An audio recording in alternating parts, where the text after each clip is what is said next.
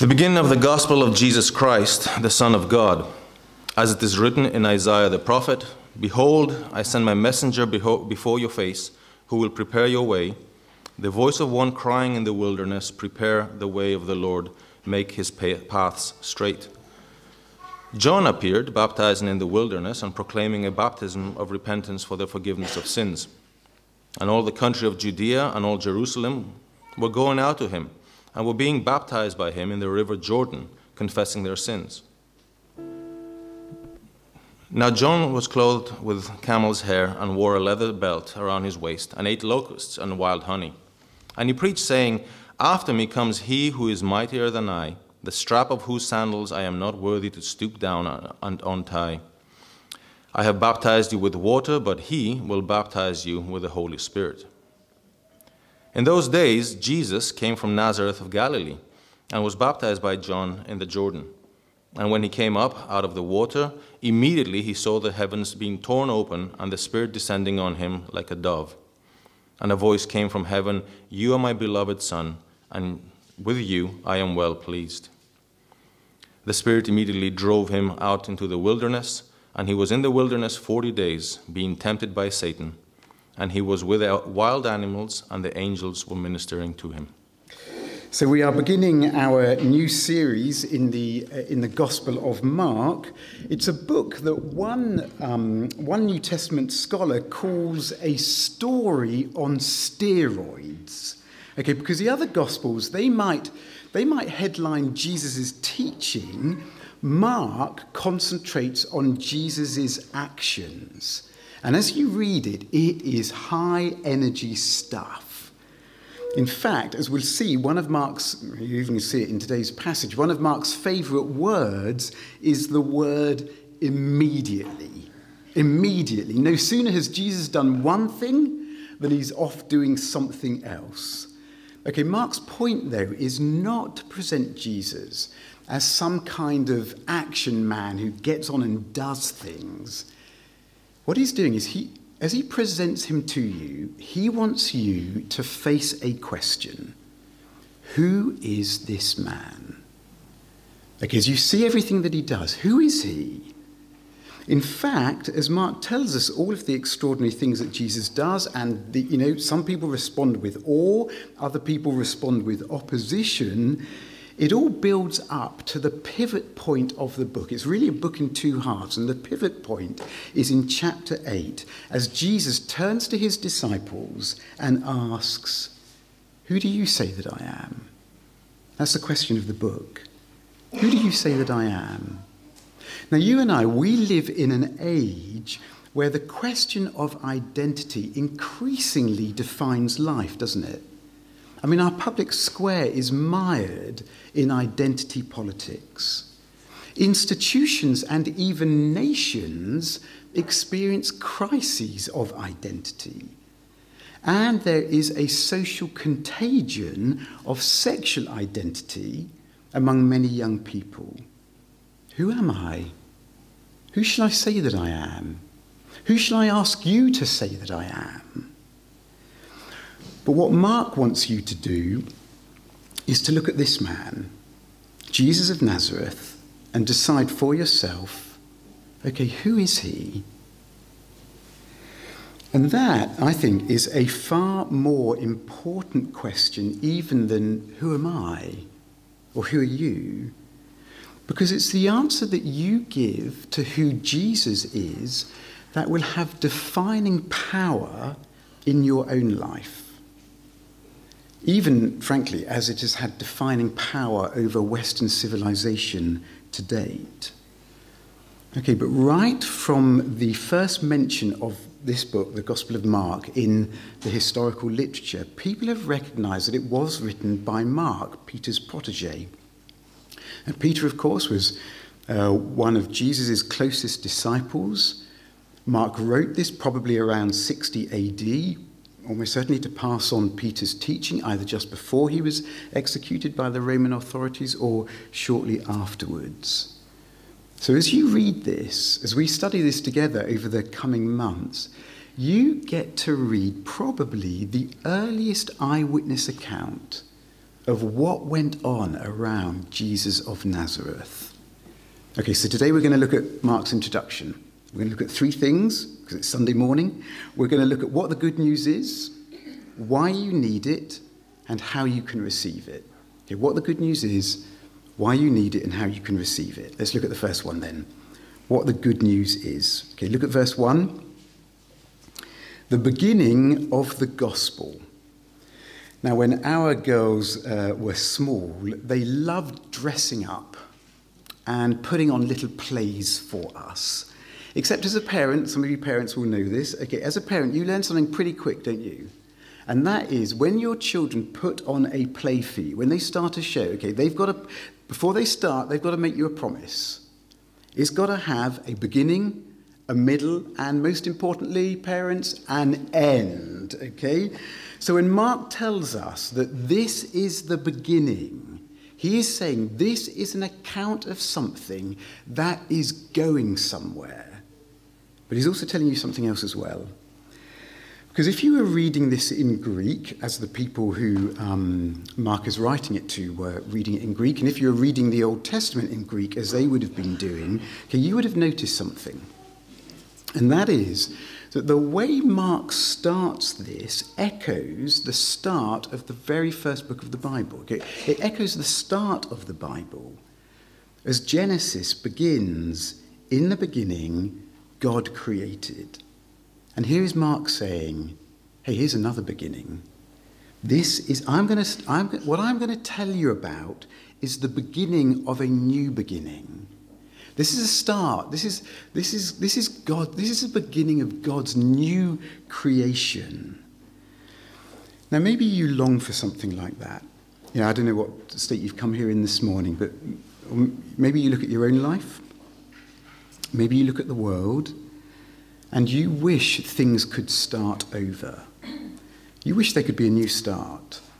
And Mark is saying things can start over, and they will start over, because they have started over.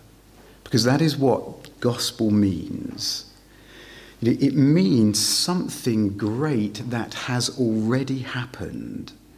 I mean, I don't know, we tend to think of the word gospel, we just immediately link it to the Bible, don't we? We think it's a religious term. Okay, it wasn't. They used this. This is a term that was used on the street for good news or glad tidings. And a herald, one of the Roman heralds would stand in the streets and proclaim that the king has won a victory. The queen has given birth to a son. An amnesty is announced for rebels. Something has happened. Something's already happened. And it is good news. It's gospel. In fact, in one ancient inscription, there's a reference to the birthday of Caesar Augustus. And it says, the birthday of the god, that's Augustus, the birthday of the god was for the world the beginning of his good news. The beginning of the gospel of Augustus. Now, is Mark deliberately echoing that for the citizens of Rome who he's writing to? Probably, almost certainly. But what he is telling us, this is not good news about the latest autocratic politician and what they are up to. It's not even the beginning of a story about some great teacher or philosopher. This is the beginning of the story of someone far greater than that. Look at verse 1 again. The beginning of the gospel of Jesus Christ, the Son of God. Okay, so first off, the gospel is not a set of instructions, is it? It's not a list of stuff that you've got to do to improve yourself. It's not a 12-step guide to personal wholeness. It's not a path to enlightenment. The gospel is a person. This new start that, as we're going to see, we all need, this new thing that God is doing, the beginning of a new beginning, is Jesus Christ, the Son of God. Okay, look at verse 1 again. The beginning of the gospel of Jesus Christ. Christ. We tend to think of Christ as Jesus' surname, don't we? Like he could be Jesus Smith, or worse, Jesus Slack. Okay, fortunately he is not. Okay, it's not his surname, it's his title. It's Greek for Messiah, the anointed one. And in ancient Israel, three people were anointed with oil: prophets, priests, and kings. But with time, the anointed one, the Messiah, came to mean the longed-for king. The king is going to come, the greater son of David, who is going to come and who is going to put everything right. Okay, so even though Mark wants you to face up to and grapple with this question, who is this guy? It's no mystery thriller, is it? Right from the first line of the book, he gives the plot away. Who is he? He's the Christ. He's the longed-for king. Okay, that tells you something else. That the beginning of the good news is also the beginning of a confrontation. Because deep down you want to be king. I want to be king. We want to be the ones who decide for ourselves who we are. I want to decide for myself who I get to say I am and who I tell you that I am. I want to decide for myself what is right and wrong, what I can or I cannot do. Well, Mark says, I've got good news for you. There's another king. He is the greatest of all kings, and you have got to contend with him. And contend we must, okay, because he's not just a king. Mark says he's the Son of God. It's why John the Baptist says in verse 7, "After me comes he who is mightier than I, the strap of whose sandals I am not worthy to stoop down and untie." Now in Judaism, a disciple of a rabbi had to do everything for his teacher that a slave would do. He had to be willing, if he was going to enlist it in this rabbi's school, he has to agree to do for this rabbi everything that a slave would do, except removing his sandals, because that was considered too humiliating. That's too debasing for a Jewish person to do. I mean, get down there. In all the grime, all the camel, all the donkey dung, all the encrusted dust. You can't ask that of a Jewish person. Only a Gentile slave could be asked to do that. And John says, I'm not even worthy to do that. Compared to this one who is coming after me, compared to Jesus, I am lower than the lowest of slaves. Because he's the Son of God. I read a story in the press the other week about a young American student who was going to Italy for an exchange trip. And her dad was of Italian extraction. So her parents bought her a DNA kit so that she could check out her heritage and try and meet up with long-lost family members when she arrived in Italy. Except the test showed that she had 0 Italian blood. In fact, further tests showed that she was not related to her father in any way. She had been born by assisted conception, and it turns out there had been a mix-up in the lab, and she was the biological daughter of some other man. And an attempt to find her roots left her totally uprooted. Who was she? The reverse is also true, isn't it? Because for many of us, not for all of us, I know this is not universal, okay? For many of us, when you know who you are, when you know whose son you are, when you know whose daughter you are, when you know who your family is, that can give you a real stability in life. The good news of Jesus goes even further. Because when you know whose son he is, and you find your identity in him, that can give you a rootedness that nothing else can. Second point then, why you need it. What the good news is and why you need it. And Mark begins by taking us to the Old Testament, verse 2.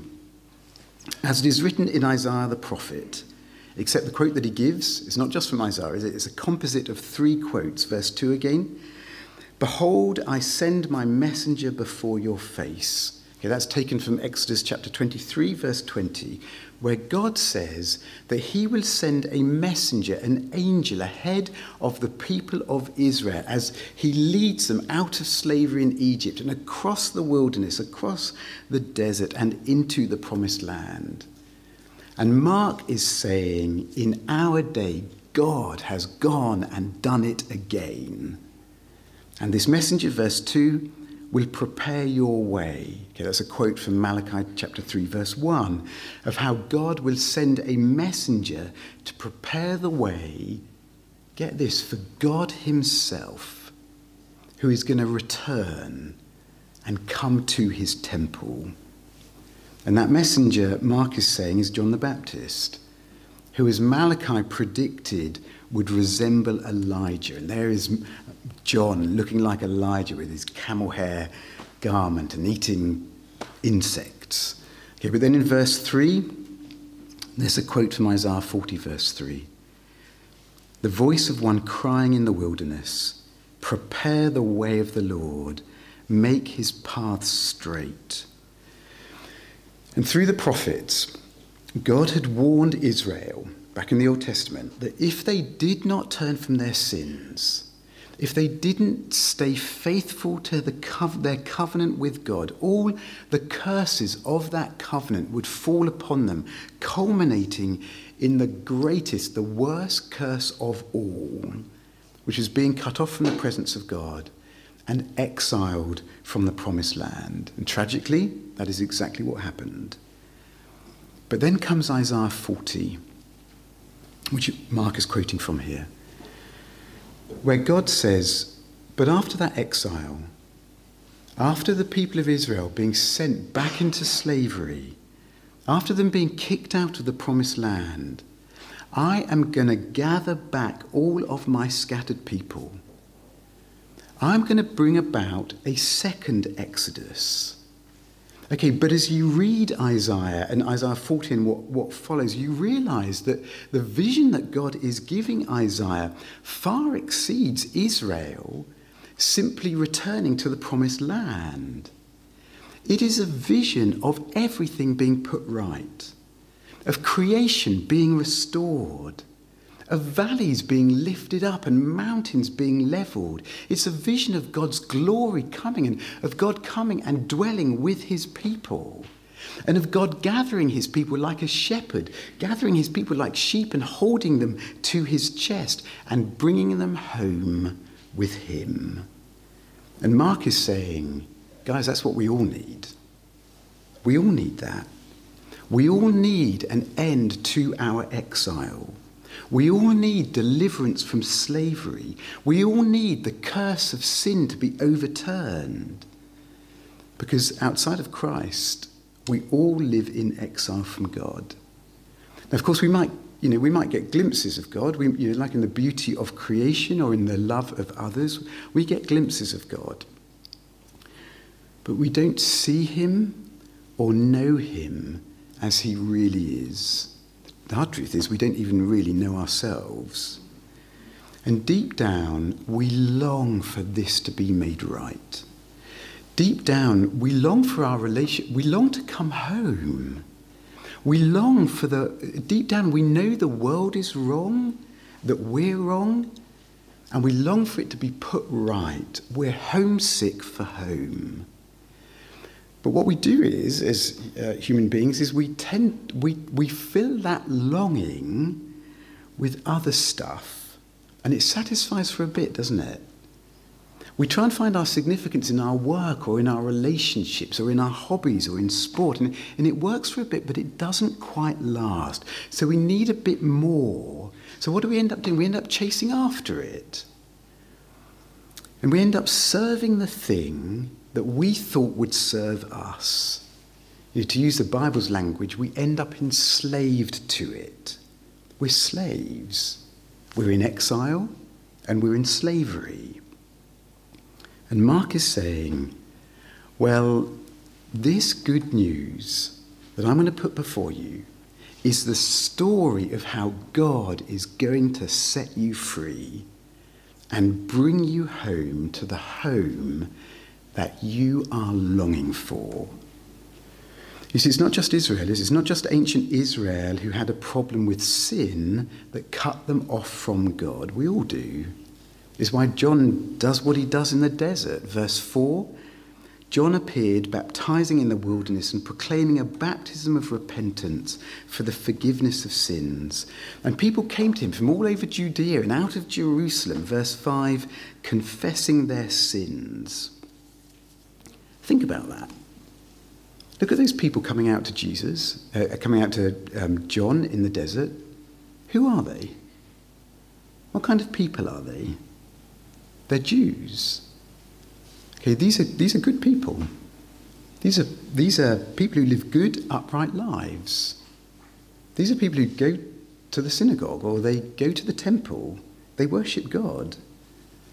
And John is calling them to repent and find forgiveness. Because sin isn't just a problem for people who if you're a moral, upstanding kind of person, sin is not just a problem for people who we think are sinful. It's a problem for the deeply religious or moral person. Because our pride in our moral superiority and our self-righteousness from obeying the rules, the Bible tells us that can cut us off from God just as surely as breaking all the rules. It's why John baptizing Jewish people was so surprising. Because baptism was an entry rite for Gentiles wanting to convert to Judaism. And here is John saying, no, even if you're a Jew, even if you live a good life, even if you live a moral life, even if you consider yourself a member of God's people, even if you're a highly moral person, you too need to be converted. You too need forgiveness. Your ethnic identity is not enough. Your moral record is not enough. You need that debt of sin to be lifted off you, whether that is the debt of sin of breaking the law or of your self-righteous law-keeping. All of us need to be brought home from exile. I don't know, maybe this morning you look at your life and you hate what you see. If you're honest with yourself, when you're in private, you don't like what you see. And you know that sin has stained you. And you feel your separation from God. Or maybe you look at your life and you like what you see. And secretly you think that God should be pleased to have you on his team. What Mark is saying is, hey, listen, we all need to hear this voice calling out in the wilderness. We all need forgiveness. We all need to be brought home, like Isaiah said. We all need the good news. Okay, but there's another reason that we need it. Jesus is baptized, the Spirit descends on him, he hears God the Father affirm who he is, and then verses 12 and 13, the Spirit immediately drove him out into the wilderness, and he was in the wilderness 40 days being tempted by Satan, and he was with the wild animals. Okay, the world that we live in is stunningly beautiful, isn't it? Okay, if you're on holiday this week, you're going to get a chance to enjoy and experience that. We live in a stunningly beautiful world, but it can also be dark and dangerous. And Mark doesn't go into the details of Jesus' temptations. He just wants you to see the big picture. That it's not just that you and I struggle with sin. It's that we have an adversary. You've got an opponent. You've got an enemy, because that's what the word Satan means, an adversary, an opponent. We have got an enemy of all that is good.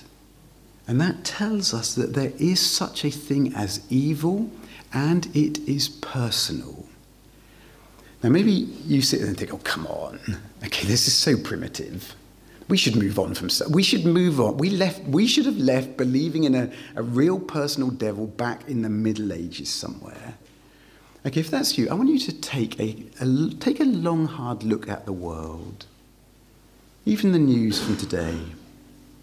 Ask yourself, which better explains the world that you see? The view of secular liberalism or the view of the Bible? What better explains the world you see?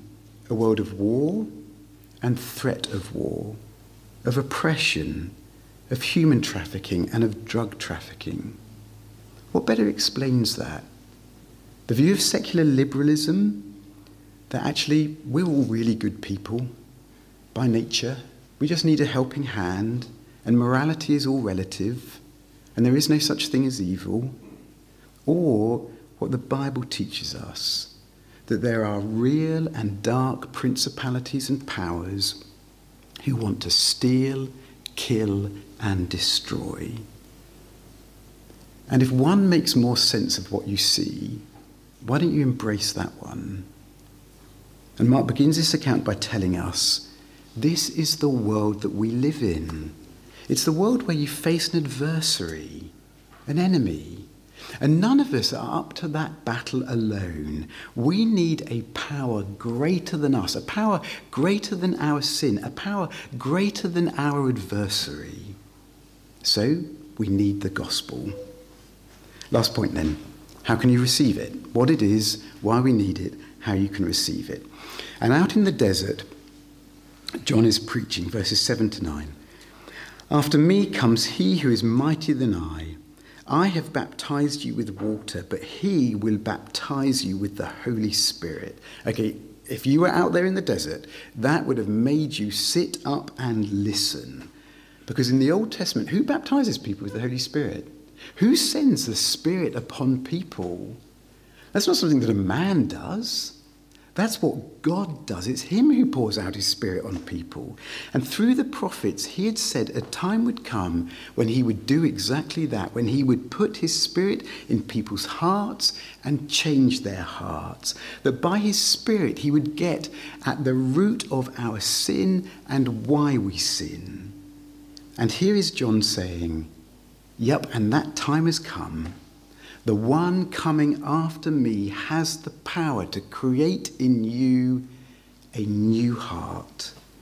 And then Jesus comes. Verse 9, in those days Jesus came from Nazareth of Galilee. Again, look what he does. Verse 9 again. He was baptized by John in the Jordan. Okay, now, when it gets to Jesus' trial, okay, what you're going to see is that no one can lay a finger on him. No one can say anything bad about him. They can't find a sin to accuse him of. Okay, so why would a man who no one could accuse of any sin undergo a baptism of repentance for the forgiveness of sins? He's got no sins to repent of. He's got no sin to be forgiven for. So why be baptized? Well, look at him standing in the line. Look at him queuing up to be baptized. What's he doing? He's identifying with us. He's standing in line with you and with me. And as he came up out of the water, verse 10, immediately he saw the heavens being torn open and the Spirit descending on him like a dove. And through Isaiah, God had said that a king from the family tree of David would come, and the Spirit of the Lord shall rest upon him.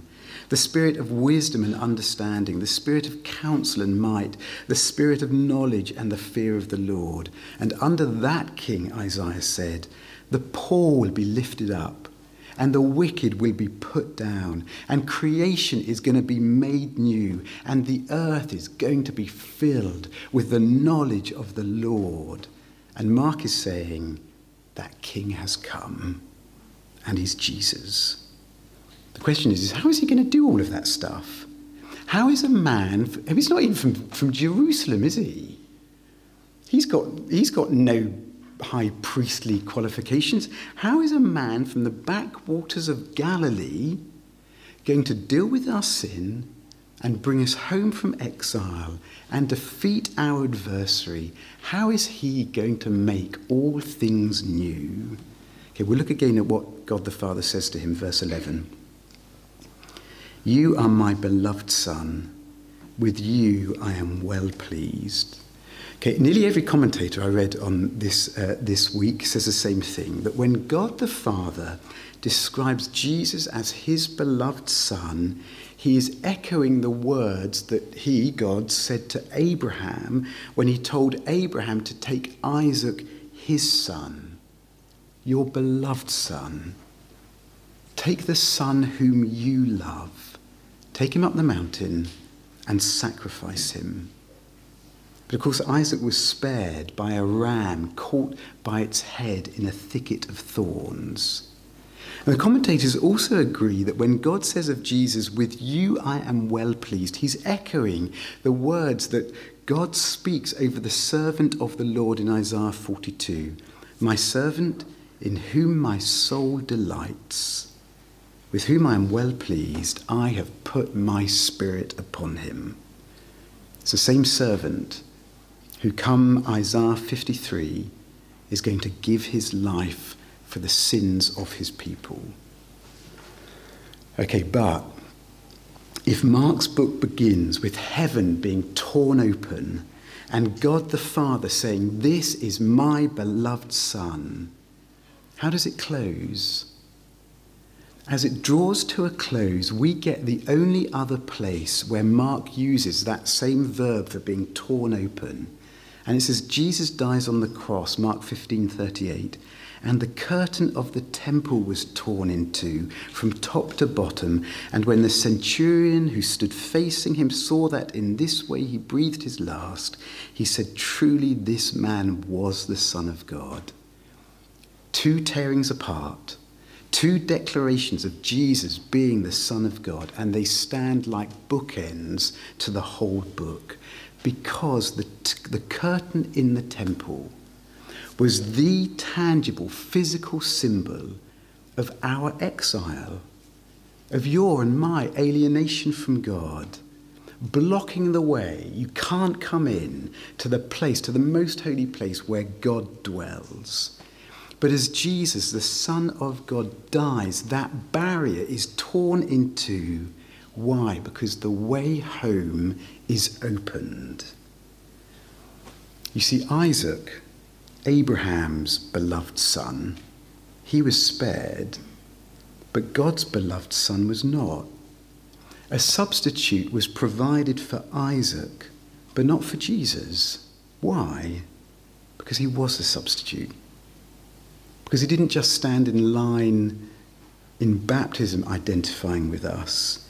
He identifies with us in his death.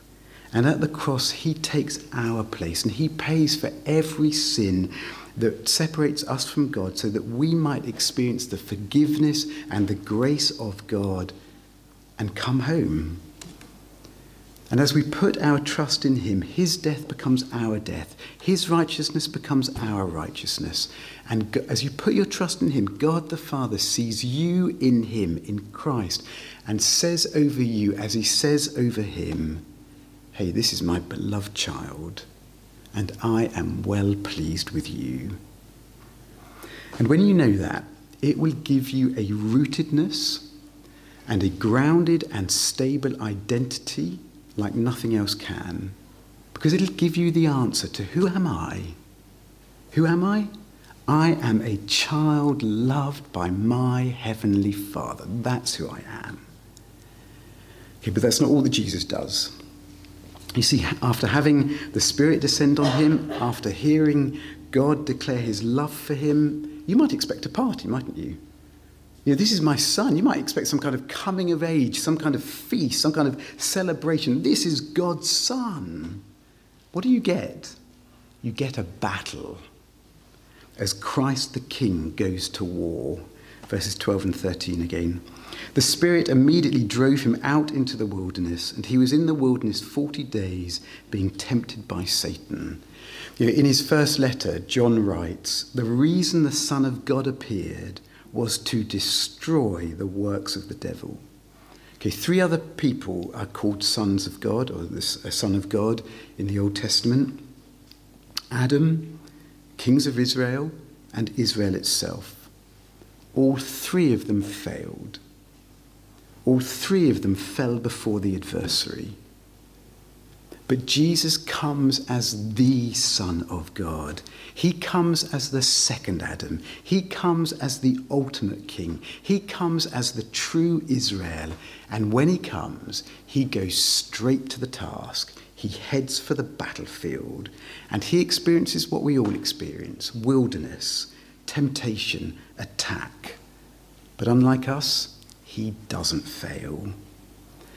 And the writers of the Hebrews says it is that fact that he didn't fail, that he was tempted in every way, yet was without sin. It is that can give you confidence. Not the fact that you resist temptation, not the fact that you're doing so well or not doing so well. What can give you the confidence to draw near to God's throne of grace and receive mercy and grace in our time of need is that he came through. You see, our sin, it will never make us confident in prayer, will it?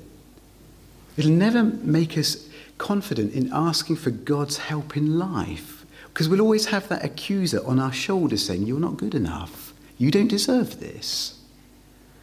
But neither will our pride in our own moral record, because deep down we know there's always something more to do. But when you come trusting in Christ's righteousness, in his righteousness, not our own, all of those voices are silenced. So you can approach God's grace with confidence, and you can find all the grace and all the help that you need for your life. But it'll also give you the strength to resist your own temptations, and the courage to stand firm against the principalities and the powers of this dark age, rather than being swallowed up by the darkness. It'll give you the courage to choose the good and work for the good, all the time praying, "Father, let your kingdom come and let the darkness be dispelled." Let's pray together.